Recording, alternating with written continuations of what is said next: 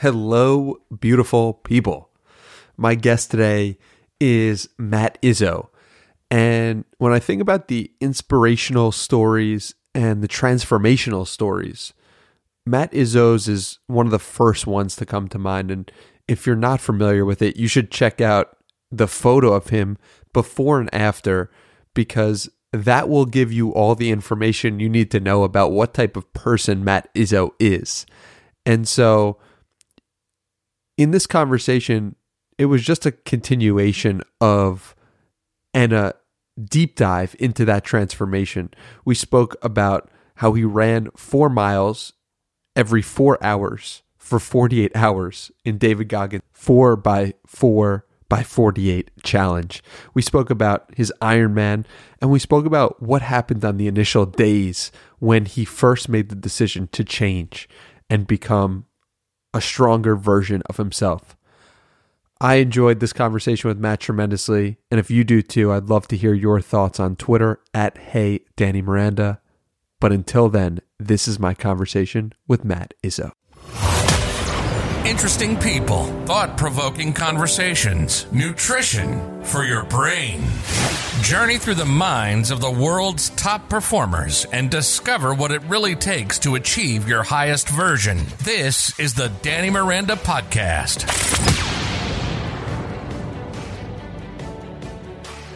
Matt Izzo, thank you for coming on this podcast. It means a lot to me, and I'm incredibly grateful.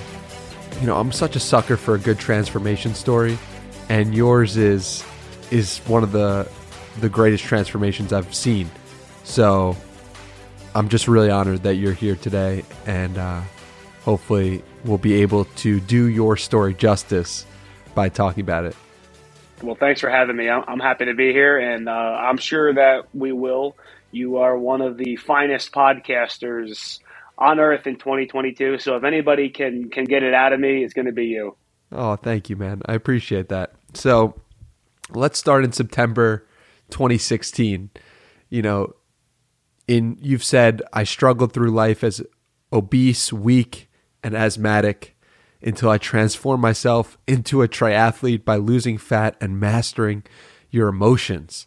So what happened in September 2016? September 2016, I guess, is the time that I hit rock bottom. So, you know, I've been in a rut, I guess I'll say, for a long time. You know, obesity and depression is something I struggled with throughout my entire life. I had some times where I had success in those areas, you know, where I lost weight. One time in my 20s, I actually got into great shape only to gain all the weight back again, you know, and kind of end up worse than I started. And September 2016 was kind of the time that I had enough. I realized, you know, I needed to, at the very least, take a weekend or two off from drinking, right? Because it was just kind of hard to carry on with that. And then after a few days of soul searching, early one morning, I was having a hard time sleeping, so I went out for a walk, and I challenged myself to run a mile. There's a marked trail behind my apartment that I walk on all the time. And then for whatever reason, I said, you know what, I'm going to just run a mile today. And somehow I dragged myself for that mile. I don't really know how I did it, but I realized that it was far too hard. You know, it shouldn't have been nearly that hard. And I was in pretty poor shape, although I was proud of myself for getting through it. And I went back into the house and really just set off on my new mission, which was to get back into shape, to lose the weight. And that was really where the most recent chapter of my story starts. What did you weigh at that time? So I told myself, right, because I hadn't weighed myself in years, because I was ashamed of what I had let myself kind of turn into. And, you know, stepping on the scale means you have to face that. And I didn't want to face that. You know, I was happy being blind to it, right? And just pretending like it wasn't a problem.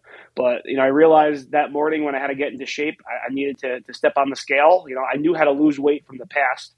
And I told myself right before I was getting on the scale, right, there's no way, like, I could be as much as 220 right now. That's a lot, but, you know, I might weigh 220. I'm going to brace myself for the worst case scenario. So I stepped on the scale, and it said 234.4. So I was handed a pretty big L right there on that first morning because I had 15 more pounds to lose than I thought I would. And that's going to add a couple months to my project. But I didn't let it slow me down. Right, it is what it is. So I had to handle it, and I had to deal with it. I think one of the things that stuck out to me while I was researching and learning about your story is that you had done it a couple of times in the past and lost weight a couple of times in the past. And I think this is like a common theme in that we can accomplish something once and then we have to go through it again. And I'm curious for you why you think this time from 2016 on, you've been able to keep the weight off. Yeah, some lessons in life, we have to learn them a bunch of times, right? Before they stick. And I think that's true for everyone, at least for certain things. The big difference was, right, I after I lost weight in my 20s, I did it the right way. I learned all about fitness and nutrition, and I told myself, you know what, I'm good now, right? Like, I didn't understand these concepts before, but now I know how to eat, right? I know the difference between proteins, carbohydrates, and fats, right? I know how to lift weights. I know how to work out. I'm good, right? This is problem solved. I'm going to be good for the rest of my life. But there's obviously a difference between having knowledge and applying knowledge consistently. So I had this knowledge, but, I suffered an injury. I had some emotional turmoil that I had to deal with. The weight came back on quickly, and I felt an immense sense of shame for having let this happen, right? I put in all this work. I put in all this effort to lose the weight. I got all these congratulations, and, everybody was so interested in it. Everybody was so happy for me. And then it felt like within 6 months, it just kind of came back on. I don't even know what happened still to this day. I can't even really remember how it happened. It just did. And nobody ever pulled me aside during that time and said, hey, man, is everything okay with you? You were doing so good, now you're getting a little heavy again, right? Nobody ever said that, and it just happened. So I felt so much shame about it. And that, to me, was one of the hardest parts to getting back started again, was overcoming the shame that I felt. And what changed for me this time was I didn't want to have to do this ever again in my life. And I knew the sort of commitment and work that would be required to get myself back down to the weight that I wanted to be. And I told myself that I'm not going to let myself get fat again. And I said that, if I can just follow these principles while I'm losing weight, if I can modify those principles and keep doing them after I lost the weight, then there's no way that I'm going to get fat again, right? If I keep logging my food, if I keep tracking my calories, if I keep exercising, if I keep weighing myself every day, there's going to be no way that I can get fat again. So I'll just stay vigilant on the problem, and I'll do that. So I kept going, and I just kept setting more goals for myself. And then along the way, after I lost the weight, I started to heal my emotional trauma that I've been carrying around. And I came to learn that ultimately is what my obesity was rooted in, right? It was really an emotional problem that you try to solve with willpower, try to solve with weight loss, but that doesn't actually solve it. It's about emotions, and it's about self-image. Okay, so talk to me about that emotional journey. How do you go about identifying those things? It just kind of happened, throughout my desire to improve.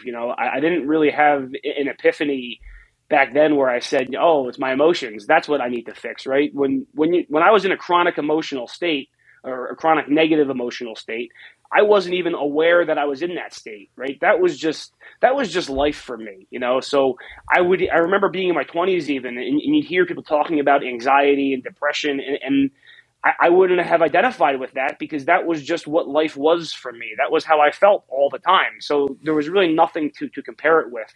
The big game changer for me was adding in a daily meditation practice. And, I learned about that actually in college. I took a BS 1-credit class in college my senior year called stress management. And one of the principles they taught us was about meditation. And obviously I didn't stick with it throughout my 20s and early 30s, but it stuck in my head as a beneficial practice.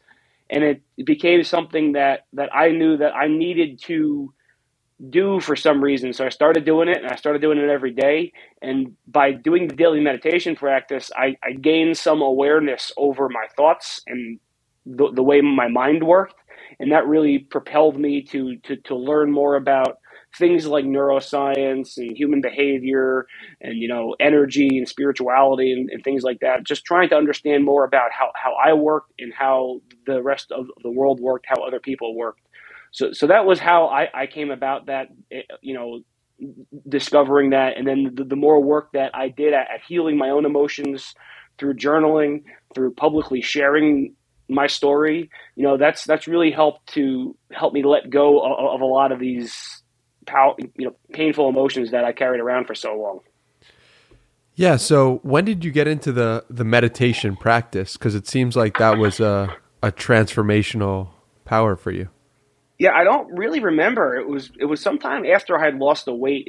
It's ironic, actually. I found that I was on some like New York Times email list, and one of the emails they sent one day was about how to meditate. And I remember I kept it, and I said, I want to start doing this. And I kept it in my email inbox for months, right? Wow. That's usually the way that I keep interesting emails is like until I act on them, I just keep them in the inbox. And I kept it in my inbox for months and months until, one day I got started. And that was during my weight loss, kind of journey. But one of the things I learned while I was losing fat was I had a lot of things that needed to be worked on, but I couldn't fix them all at one time, right? Mm-hmm. I had a job I didn't like, I wanted to take up meditation, all these other things, but you only have so much time, you only have so much energy, especially when I've been in a chronically low state for so long. I needed to focus on the thing that was the biggest ROI for me, which was weight loss and getting my physical health in check. And then once I did that, it raised my energy. And, once I achieved the goal, it freed up some time. And then I was able to start to work at some of these other problems that I had, and just, taking on one thing at a time and not try to do it all at once, which would be overwhelming and cause me to give up. What would you advise people who feel like they have a lot of different problems and they don't or can't identify one to attack first? I would say just start, right? Try to pick the one that is going to be the one that is going to move the needle the most, right? I have a 12-week fat loss program, and the name of it is called Boulders, Not Pebbles. And it is basically concern yourself with the boulders, the things that are going to move the needle, right? Not the pebbles. And you'll see people worrying about stuff that's like pebbles all the time, right? If you read any kind of online fitness discussion, people will be talking about supplements and meal timing and all this stuff. And yeah, those are all great. They can make a difference, but they're minor details, right? They're not as important as getting your nutrition right, getting sleep, right? Getting some exercise. So what I would suggest is identify what the biggest problems are first, right? If someone has a substance abuse problem, for example, you got to fix that before you can fix anything else. I'll have people messaging me all the time about, they'll be eating sweets and stuff instead of, drinking alcohol, right? And yeah, eating sweets isn't great. Eating some sugar is not good for you, but it's better than being, having alcohol all the time. It's better than constantly being under the influence of alcohol, right? Drinking diet soda is not good for you, but it's better than drinking regular soda all the time. So it's about making manageable changes that are going to be impactful and that aren't going to be overwhelming for you, because the more you do it and the more traction, the more progress that you make, the more energy you'll have, the more self-love you're demonstrating, and the better you'll be, and the better you'll be able to take on new things and build new habits and just kind of layer those new habits on top of those existing ones. And that's how you can make a lot of progress. Was there a moment when you said to yourself, oh my God, I'm a completely different person than I was X time ago? Not really, because it's one of these things, it's hard to tell yourself, it's because from our own perspective, very little changes about our life, right? At any given moment, it's never really all that different from what it was before, most of the time, obviously, right? If something dramatic changes, it's going to be different. But, something with weight loss and personal transformation, you're really not usually very different. I guess I'll say I became a different person probably on the day that I started losing weight, or I went back to the person that I was in my mid-20s when I had some success with this in the past, and I just kind of picked up from where I left off then, and you know, my girlfriend Courtney, at the time was very surprised by this because she was like, "Oh, well, like you're like a whole different person right now," and that was really kind of alarming because I somehow just channeled this energy that I had from my mid-20s right into my mid-30s, and it felt like as soon as I ran that mile, I became that person again, and I just kind of got back to it. But it's change is gradual, so that's why it's important that we document it when it happens. Take photographs, write in your journal, document your thoughts. And that's where you'll be able to see, oh, wow, I'm a really different person right now. You can just see it looking at the before and after pictures, or you could see it looking at something you had written a few years ago, and you'll say, I don't think like this at all anymore, right? So that's really where it comes out for me. Yeah, so take me through it. You ran that 1 mile, and you're a different person in a sense. But then on day 2, you got to also make the decision, I'm going to run a mile again, or I'm going to run 1.1. Like what was that next week like? And what was that next month like? It kind of became figuring out how I'm going to integrate all these various healthy habits back into my life and just doing it as best I could. Right. I didn't have all the tools that I needed and I would use throughout my journey, but I got started with what I had, right? On day 1, I didn't have a food scale, so I eyeballed it, but I ordered a food scale. So then on day 3, I had a food scale, right? On the first couple of days, we didn't have all the right foods to eat, but I just made the best of it and made the best food choices that I could with the things that I had. Losing weight's not, it's not rocket science. You got to eat less and you got to move more. So, there's lots of details. It's obviously not that simple for most people, but when I was committed to this and I'm an all or nothing kind of person. So once I went all in on this, I was going to keep going. And it's interesting. There's a picture of Courtney and I 3 days after I started, I want to say, and it's the first picture, at least of my 30s, where I look genuinely happy. And I have a genuine smile on my face. And it was the first time in my life, I think, I ever even took a selfie, because I used to be, feel so ashamed about the way that I looked. But, I hadn't lost any weight at that point. I was 3 days into this, but it was as if my entire mindset just shifted. And because I was taking action on my problem, right, that in and of itself was enough to just let go of a lot of this negativity that I was holding on to for so long. Yeah. What was the cause of the shame and the negativity initially that forced you to eat this weight or eat your way to more and more food and increase your weight? Because I think if we can attack that can help somebody who's dealing with a similar problem. Yeah, it came from childhood for me, really. It's hard for me to identify what the actual root cause of it was. But childhood was painful for me for a lot of reasons. So the way I coped with that was by eating, right? People talk about emotional eating, right? So what is that? Well, you don't feel good, especially as a child. You don't have skills to cope with these bad emotions. And what makes you feel better is eating food, especially sugary foods, that kind of stuff, cookies, cakes, candy. So I would eat that, right? Because it made me feel better in the moment. And, that caused a lot of weight gain, but it's something that if you don't handle these sorts of things, it either gets suppressed or repressed, inside of you, and you carry it around without even being aware of it really. So I carried these feelings around for decades of my life without really even being aware that I did, and it was through meditation and through journaling and through talking with loving, supportive people about this, about these experiences, kind of trying to examine them from a fresh perspective. in maybe seeing how these painful moments of my past had actually helped me, right? Reframing some of these things as positives in my life instead of negatives, right? Because they taught me lessons and they helped make me stronger. Even if I didn't learn the lessons, right? There's still positives that I can draw from all these things. And, I found that to be tremendously helpful for me as I've tried to kind of go down this self-improvement journey. Yeah, and another thing that I assume meditation taught you or running is you've got a sign by your door that says "Be present." I'm curious if you could talk a little bit about that. Yeah, I have a few signs actually hanging up around my house. I think that's a trick that I picked up from Eckhart Tolle, actually. Think it might have been in one of his books. It's just reminders for me to, be in the present moment. I have one on my phone, actually, too.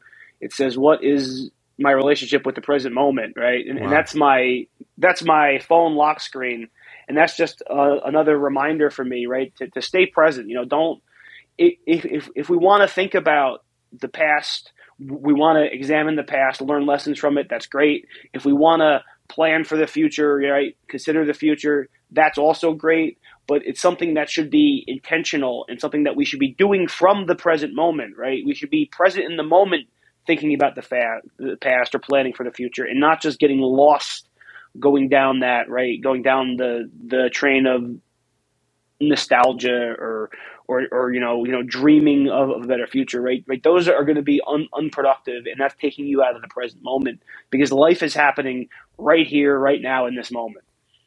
Well, I kind of want to take us out of the present moment because you've done some incredible accomplishments that I'd love to talk to you about, and I think could help inspire people maybe in the present moment to live a better life. And one of those is the 4x4x48. What is this challenge? Why did you decide to do it? And it's incredible seeing where you've been that you accomplished this, just running 1 mile and struggling through, and then doing 4x4x48. What is that? And how did you train up, and take us through that process? Yeah. So the 4x4x48 is a challenge invented by David Goggins, as far as I know. It's something he does every year in March, but it's something that anyone can really do at any time. It's a self-refereed sort of challenge where you run 4 miles every 4 hours for 48 hours. So it ends up being 48 miles in 2 days of running. I did it last year at the official start of the Goggins Challenge. So it started for me on a Friday in March at 11 p.m. And then I ran on a 4 mile run every 4 hours after that, 3 a.m., 7 a.m., all the way through Saturday and then into Sunday, and then wrapping up on Sunday night. It's a great challenge. It's both a physical challenge and very much even more so a mental challenge. It can be adapted for people who might not be able to handle that volume of running. I think Goggins has a website where he talks about it quite a bit. You can do other exercise instead of running, if that's not something that you're capable of doing. But I did it pretty much the traditional way. I think I was pressured into doing it from social media, really, right? And you have a Twitter page and need content for it, but we had a great group of guys who actually did it and helped push me through it. Ryan Dreyer actually was one of them. I believe he's a former guest on your podcast. So it ended up being a great time. The training for it, I was training for an Ironman 70.3 at the time, and I had run a marathon as recently as like 5 months earlier. So, I didn't really train at all specifically for it because, I was running twice a week regularly and then also cycling and swimming twice a week. So I was in pretty good aerobic fitness shape. I was a little worried about running that many miles in such a short time span, but it ended up being fine. I took it pretty easy for the most part, but I started running them faster and faster as the last day went by. I ran the last 4 miles. It was my fastest of the I guess 12 4 miles that I ran. So, I was pretty proud of that. But, as an endurance athlete, it taught me a whole lot, right? And it makes a lot of the other things that I'm doing or planning on doing seem easier or more manageable because, sleep deprivation during that really gets you. You really can't sleep for more than like 2.5 hours at any given time. And that's what really gets to be the hardest part of it. What was the thought process like right around finishing it and in that final 4-mile stretch? At the end, it was great. It was pretty euphoric. The hard part was on Saturday. So I go to bed pretty early. So the 11 p.m. first run was tough for me. I decided to go to bed even earlier. So I think I went to bed at like 7:30 just to get a few hours of sleep in before that first run. It wasn't so bad, waking up at 3 a.m. to go for a 4-mile run. It's not pleasant at all.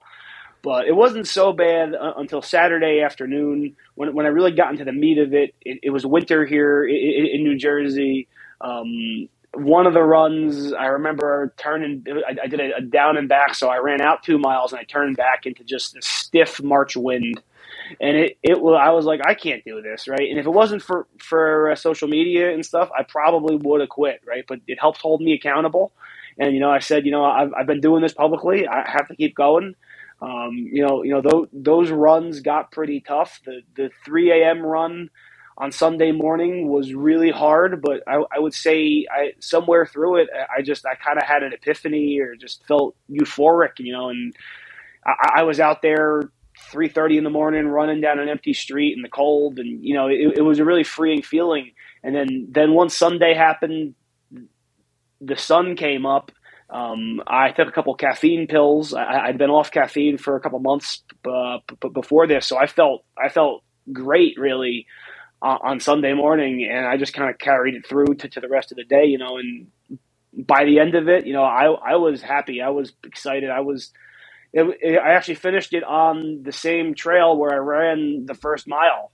Wow. And, I was celebrating out there in the dark by myself, but, it was a cool moment because it was something that it was really hard to do. And, I'm proud of having finished that.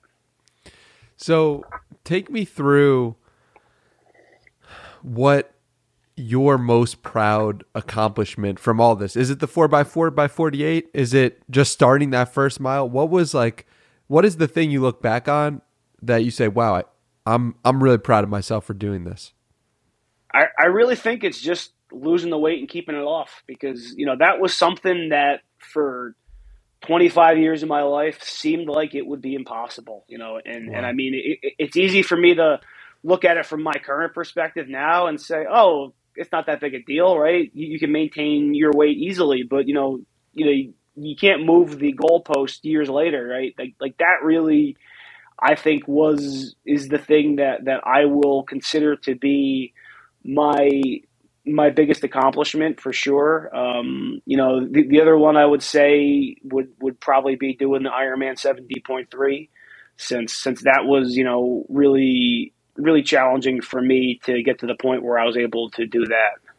What was that experience like? How did you go about training for that? How many months did you take to train for it?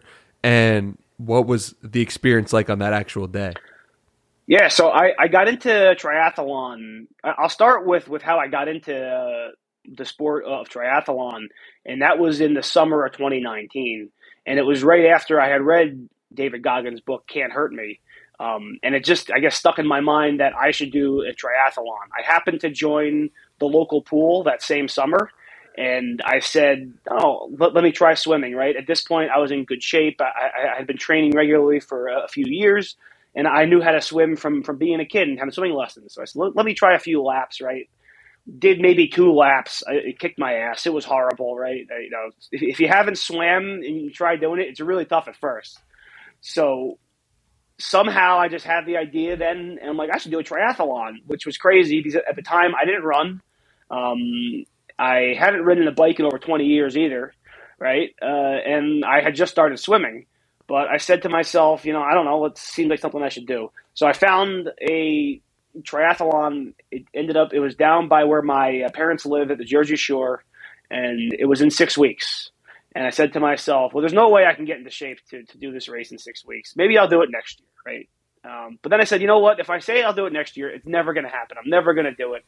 I need to just sign up and do this thing. So I ended up signing up for this first triathlon. It was an Olympic triathlon featuring a 6/10 mile ocean swim, an 18.5 mile bike ride, and a 5.5 mile run, half of which is on the sand, right? So I signed up for this race with 24 days. I borrow a bike from one of my coworkers. It's a mountain bike. It's 2 sizes too big for me. I take it out on a few rides. Like I said, I'm in pretty good shape at this point. I'm squatting, I'm deadlifting. So I'm like, 18 miles on a bike, it's not that big a deal. I can grind it out if I have to. I never swam in the ocean, but, I was used to going to the ocean, but I never really swam in the ocean. Right. And it's one thing when you show up on race day and you see the buoy out in the distance and you're like, I got to swim all the way out to there in the ocean. Like, that seems kind of crazy. Somehow I would say one of the other big victories I've had was lining up at the starting line of this race, because this was the first race I've ever entered in my life. And it's an Olympic triathlon that I'm in no way properly trained for. Did the race. Somehow I finished it. I got my ass kicked. I finished like 221st out of 270, 272 people. I finished 29th out of 31st in my age group. I loved it, but I was a little ashamed of my performance, right? Like, I knew I could put out a better performance. So I signed up for another race. I did it. It was fun. It was a shorter one. And then I found a race that I wanted to do next year, but I waited 3 days to sign up for it, so it was sold out. So I told myself, well, I'm going to teach myself a lesson about procrastination here and waiting to sign up for this. There's an Ironman 70.3 happening that same weekend. I'm going to sign up for that. So I spent the entire winter of 2019 and 2020 training for this race. It was in Maryland, June of 2020, right? We can do the math and figure out what happens, right? Obviously, this race doesn't happen. The whole pandemic happens in March. Pools close down. So I just spend that whole time training like crazy as much as I can, just running, cycling outside as much as I can. End up canceling that race. I transferred to a different one. They end up canceling that one. So long story short, I trained 23 months for this Ironman 70.3, which I end up finally completing almost 2 years later in September of 2021. And through that process, I learned a lot about myself, right? Because when I signed up for that race, it really, I didn't even know that I could do something like that. It seemed like it might be beyond me, but I knew I had some time to train for it. And I said, you know what, I'm going to just give it everything I can. And then through the 2 years of just pretty much showing up and training every day, and just working at it, I got pretty good at it. And, I ended up putting up a pretty decent time. I broke my goal of 6 hours. I finished in the top third of competitors in the race, and it's a pretty good field. So, I was really, really proud of that, and that taught me a lot about myself. And just, you never regret challenging yourself, getting out of your comfort zone and doing hard things. Yeah, it must have been an incredible feeling, an incredible way to cap off the 2 years of training.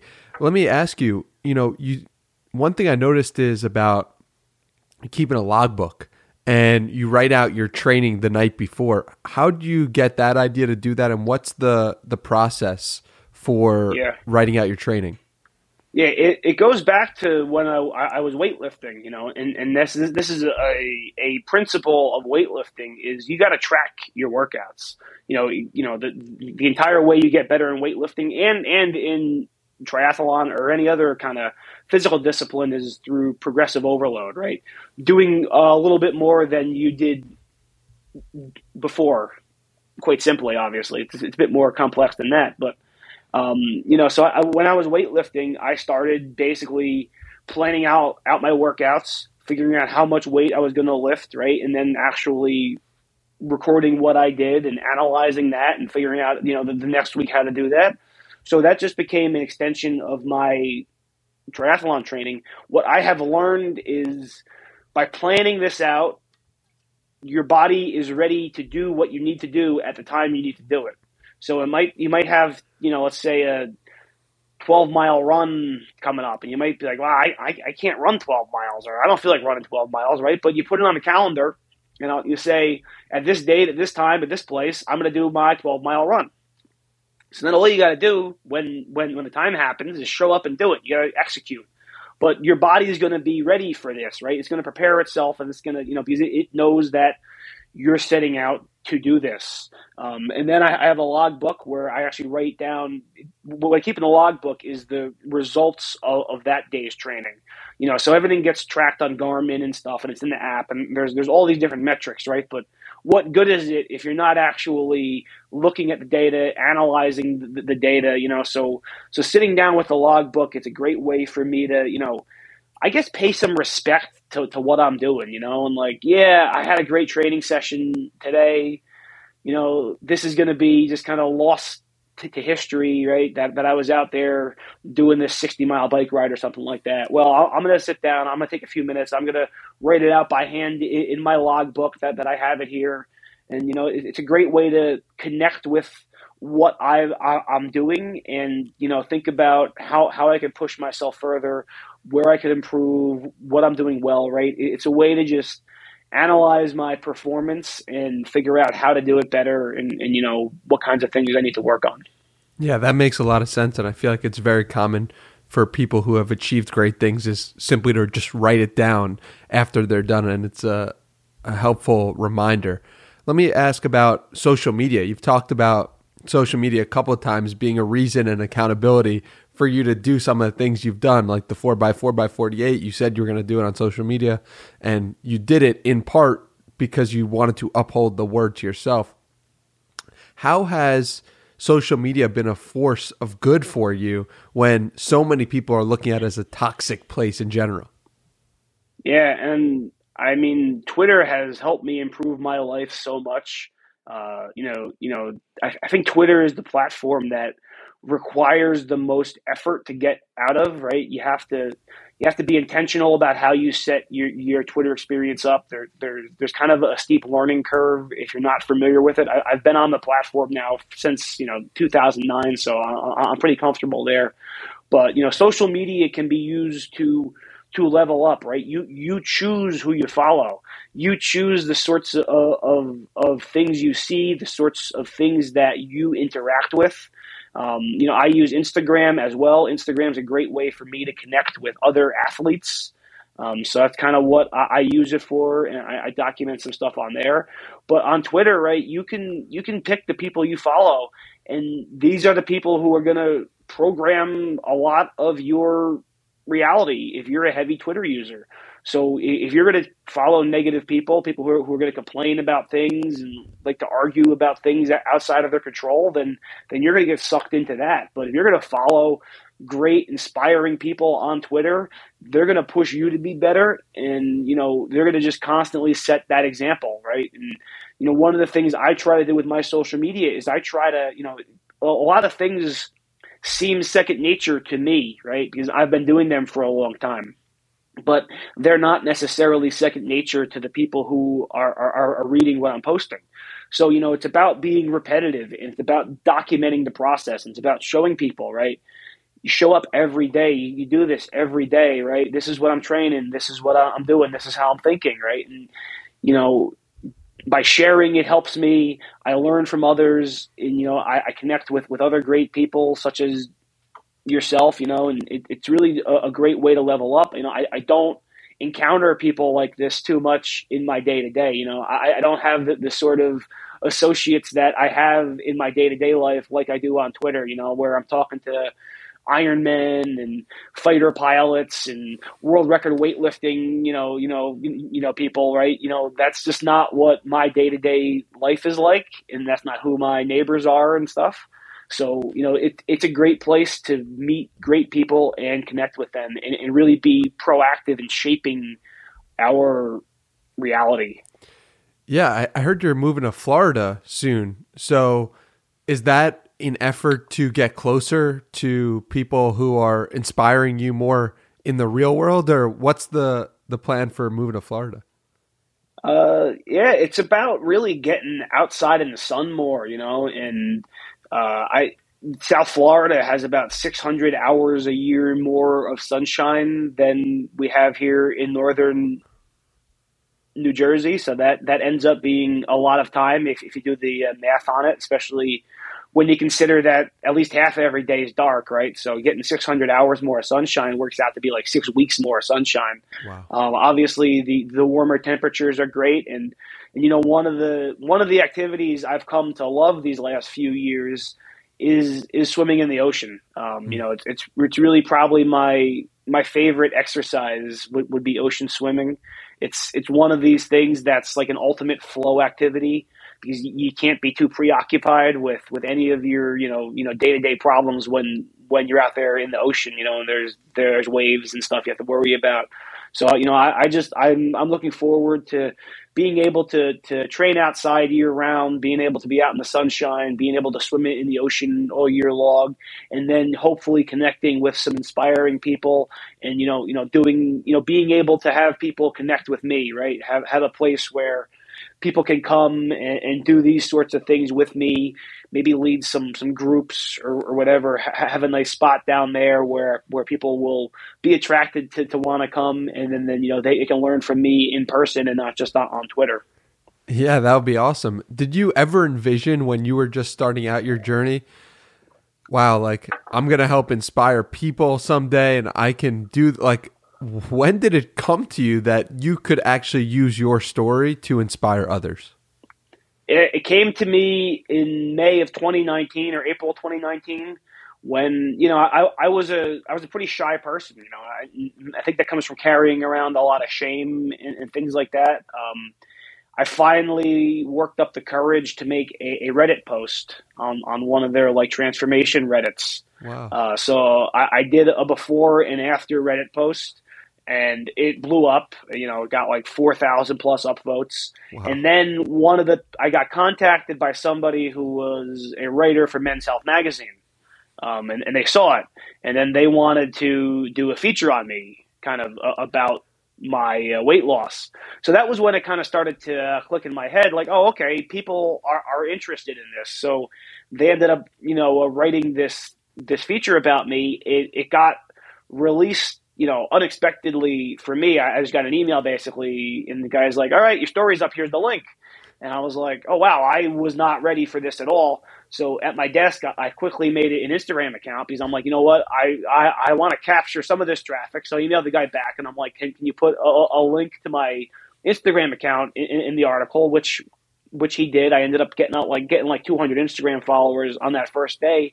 And that was where I kind of started my social media journey of this. I started my Twitter account around that same time, but I had another Twitter account that was pretty successful actually, where I was anonymous or pseudo anonymous. But so, starting again from scratch with that was really daunting, and it took me a long time to build up some traction. I'm glad that I finally did. And, now I'm able to share my story with others. And, that's really been one of the most rewarding parts of this for me is hearing from people who I help and who are inspired by me. I even keep a folder of it on my phone. I keep screenshots of all the nice messages and stuff, because that really helps me, do this all the time, and just, it helps push me, and I realize there's people watching me, and that holds me accountable, during races and stuff like that.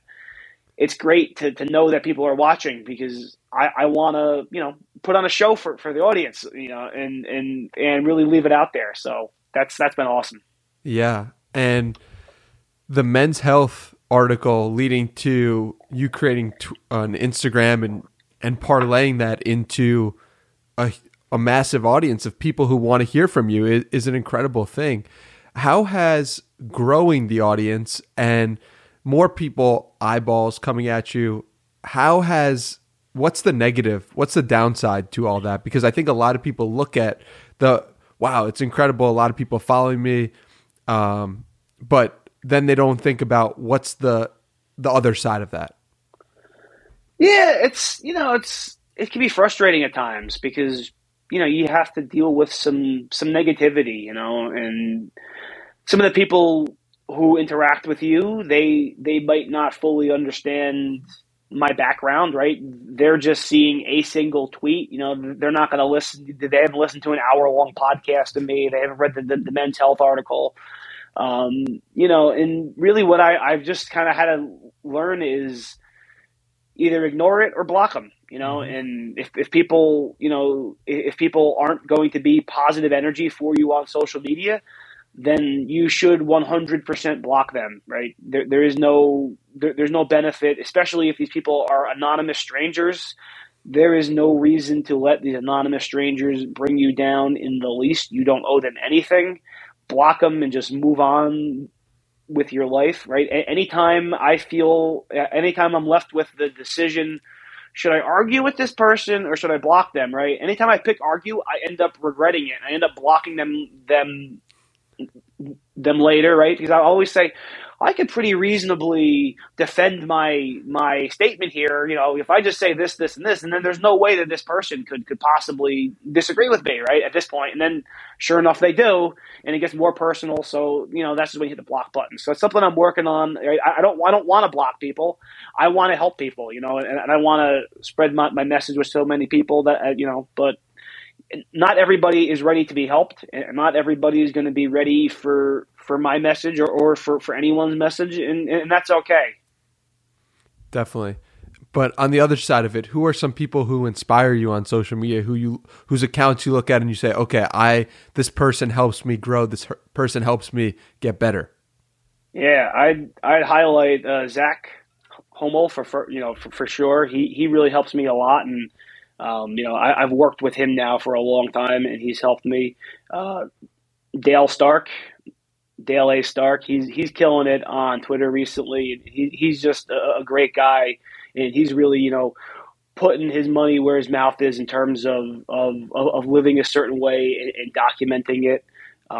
There's just so many great people, right? I don't like to follow these big accounts with millions of followers, and I like to build relationships with people, right, that I'm following, people that I can learn from. There's a small handful of people, but if I'm following somebody on social media, it's because I either have a mutual relationship with that person or I get a lot of value out of that person, and most of the time it's going to be probably a combination of both of those. Yeah, it's really incredible when you can use social media for good, and we've definitely spoke about that. So I want to ask about your relationship. You mentioned Courtney, and you guys have both had an incredible transformation. Yeah. What has that process been like, doing it with somebody else? It's been really rewarding, and it's great to have some support. That was one of the things I was definitely missing when this happened in my 20s, and I told you, you go off track and nobody pulls you aside to tell you right how things are really going. So having support is key, and having her there for this has been key, both from an emotional perspective and also, from a logistical perspective. She's a great cook, and she's been very open-minded at changing the way we eat to improve our lives. She struggled with her weight and her self-image for a long time too, and it was something that she battled with, and it was something I felt bad about because she was struggling with it, and I knew how to do it better than she was doing it. But when you're a fat guy not taking any care over your health and well-being, you can't really go around giving people weight loss and health advice. You're just not credible. So at times before I got on track, I felt like I was sabotaging her, and because I was being selfish, hey, I just want to go out and do this. I know it's probably not aligned with your goals, but oh well, whatever, right? And that's not being supportive. But once I got on track, and I started leading by example, right? She said that I told her all this, like, I know how to lose weight, and I know all these things about fitness and stuff, and her reaction time was like, oh, you do you? Huh? Okay, well, I don't really believe that, but let's see what happens. But after a few weeks, she's like, oh wow, you actually do kind of know what you're doing. If you've lost 10 pounds or whatever, I'm going to start kind of, adopting some of your methods, right? I mean, at the end of the day, talk is always cheap. You have to lead by example. So, going through this process together has been great. We're both way better than we've ever been before, from having done this together. And I don't think either one of us could have been as successful as we have been without the other one. That's a beautiful thing. And, so many people are looking and saying to themselves or believing that they can't change. And I think what's so powerful about your story and about you is that you're proving that you can. What would you say to somebody who's made it this far in the podcast, but still believes that it's going to be very difficult for them to change, or that maybe they even can't? I mean, I won't necessarily disagree that it can be very difficult to do it, and I searched for 8 years maybe trying to figure out how to get back to where I was, I mean, we haven't even talked about how I got a Fitbit in 2013, and I started walking 10,000 steps every day. So I walked 10,000 steps every day for 2.5 years before I even started losing weight, right? So this has been a long process. It's not something that just happened overnight, right? Change takes time, and it happens by starting to do something different, right? If you just keep doing the same things that you've always been doing, you keep going to the same places you've always been, you keep spending time with the same people you've always spent time with, you're never going to grow. You're never going to change. That's not going to be healthy for you, even if you are a healthy body weight and all that stuff, right? We need change in our lives. We need stress in our lives. These things are good for us. So, it's going to be difficult to change, right? We become chemically addicted to these certain states. On a cellular level, our cells are craving the emotional state that we've grown accustomed to, especially in our 20s and 30s and beyond. So, getting out of that is going to be challenging, and it's going to test you. But you can overcome it, right? Meditation for me really was a big game changer for that, because that's what gave me the awareness over my thoughts, over my emotions, and over my behaviors that can allow me to say, oh, wait, this isn't a productive way of thinking. I shouldn't do this. I shouldn't think like this. I need to, catch myself and think about this differently, right? Without having that awareness, you just hop on the train and you go wherever that train of thought takes you, and it's not going to be a good place. We've mentioned meditation a couple of times, and I'm curious what your specific practice looks like. So now I'm doing a whole bunch of different kinds of things. What I did for the longest time was pretty much a simple mindfulness meditation. I would close my eyes, sit on a cushion, and focus my attention on the sensation of the breath in my nose. And then once my thoughts wandered and I became aware of it, I would just bring my attention back to the sensation of the breath in my nose, and I would set a timer for usually 30 minutes, but, I've done longer, I've done shorter, and I would just stick with it, and I would do that.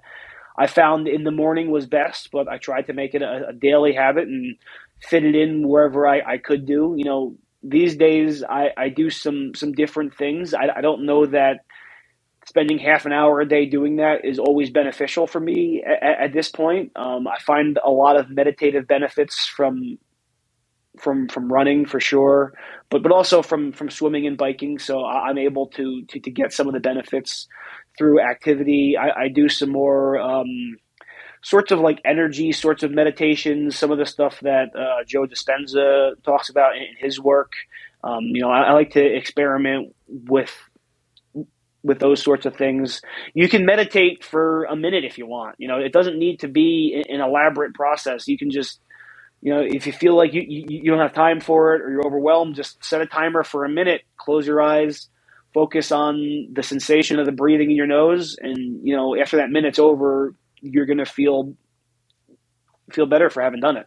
Yeah, I love that. And so something I've heard you talk about before is gaining weight being a positive thing. When after you've lost all the weight and now you need to gain weight to put on muscle, and that being a difficult process to go through. What is that experience like if you've done it, and take us through that? Yeah, I've finally put on some weight. I got for my whole life, I guess I've been really fixated on the scale, and I think that's true of a lot of people. You just get fixated on this scale number, and for me, it was 160 pounds. Right, that's like what I saw as my healthy body weight. And to be fair, when I'm untrained, that probably is kind of where I should be, between 150 and 160. But that's obviously not going to be necessarily my ideal health weight. And, putting on some muscle mass, it's been a tough process. For a number of years, I pretty much tried to maintain my weight at 160. I was lifting heavy. I was powerlifting, 3-4 times every week. I got pretty strong. I didn't want to see the scale go up. And look, I'm a pretty intelligent person insofar as I understood I wasn't going to put on large amounts of muscle mass, right? Like, I knew all about the concept of bulking and eating for that. I just didn't care, right? I had been fat for my whole life, and I didn't care about putting 10 pounds of muscle on. I was happy just not being fat.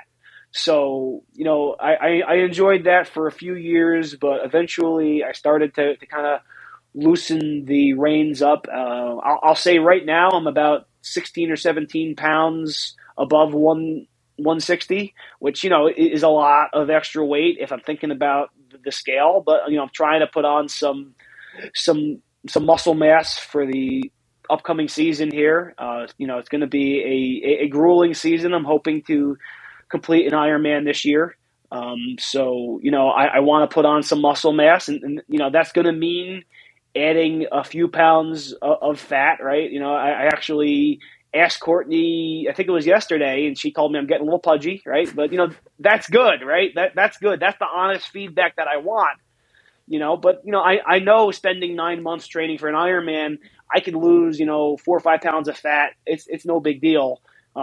The window for adding muscle mass is now, and I need to just kind of add as much as I can, and that's a sign, I think, that I'm much healthier and that I've grown a lot, and that I can see the scale go up, even though I still don't like it on some level. I understand it, and I have the full supreme confidence that, even if I did put on some fat, I know now that I can lose it. It's not that big a deal, and it doesn't define me.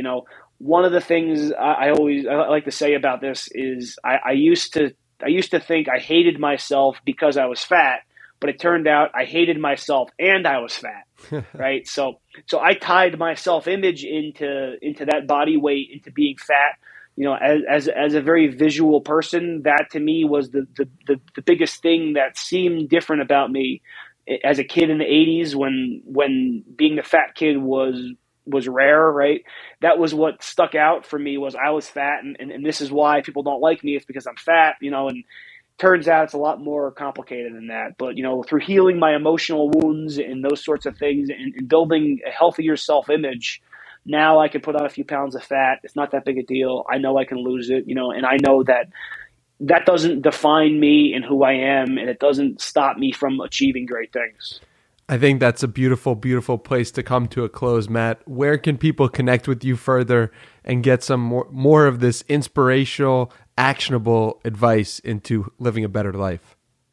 Sure. So I'm on Twitter at Matt Izzo, MATTIZZO, and then Instagram at Matt Izzo Fitness. I have a fledgling TikTok that I'm working on too. I think that's also Matt Izzo Fitness, but you can check me out on there. I have a free fat loss guide in the link to my of my Twitter and Instagram bios. So I wrote a fat loss guide for everybody just because I feel compelled, after everything I've gone through for all this time, to kind of give back what I've learned. I'm coaching people now with fat loss as well, but anybody can get a free copy of my fat loss guide. There's a link to it in my bio. You just sign up for my newsletter and get it.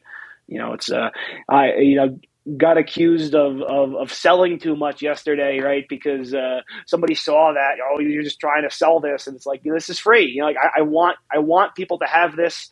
If you want to unsubscribe from my newsletter, you can do that. That's fine. It's just an easy distribution arm for it, because I'm putting my story out there because I want to help people lose weight and I want to help people do the things I did. I know how much it sucked for me and how long it sucked for me. Back in the day, this information was really hard to come by. Now it's easier. Now there's distribution methods for it, and I want to put it out there for the world to understand it, because I really want to help the world beat obesity, and I want to help millions of people lose weight and become their healthiest, best versions of themselves. Awesome. Well, thank you for doing that. Thank you for sharing your story, and we will put all that below. Thank you, Matt, for taking the time. I really appreciate you.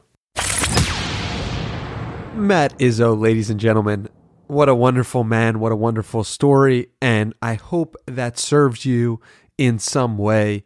If you have any thoughts or feedback about this episode, let us know on Twitter at HeyDannyMiranda, at Matt Izzo. Can't wait to hear from you. But until then, I hope you have a wonderful day or night, and I will see you in the next episode. Peace.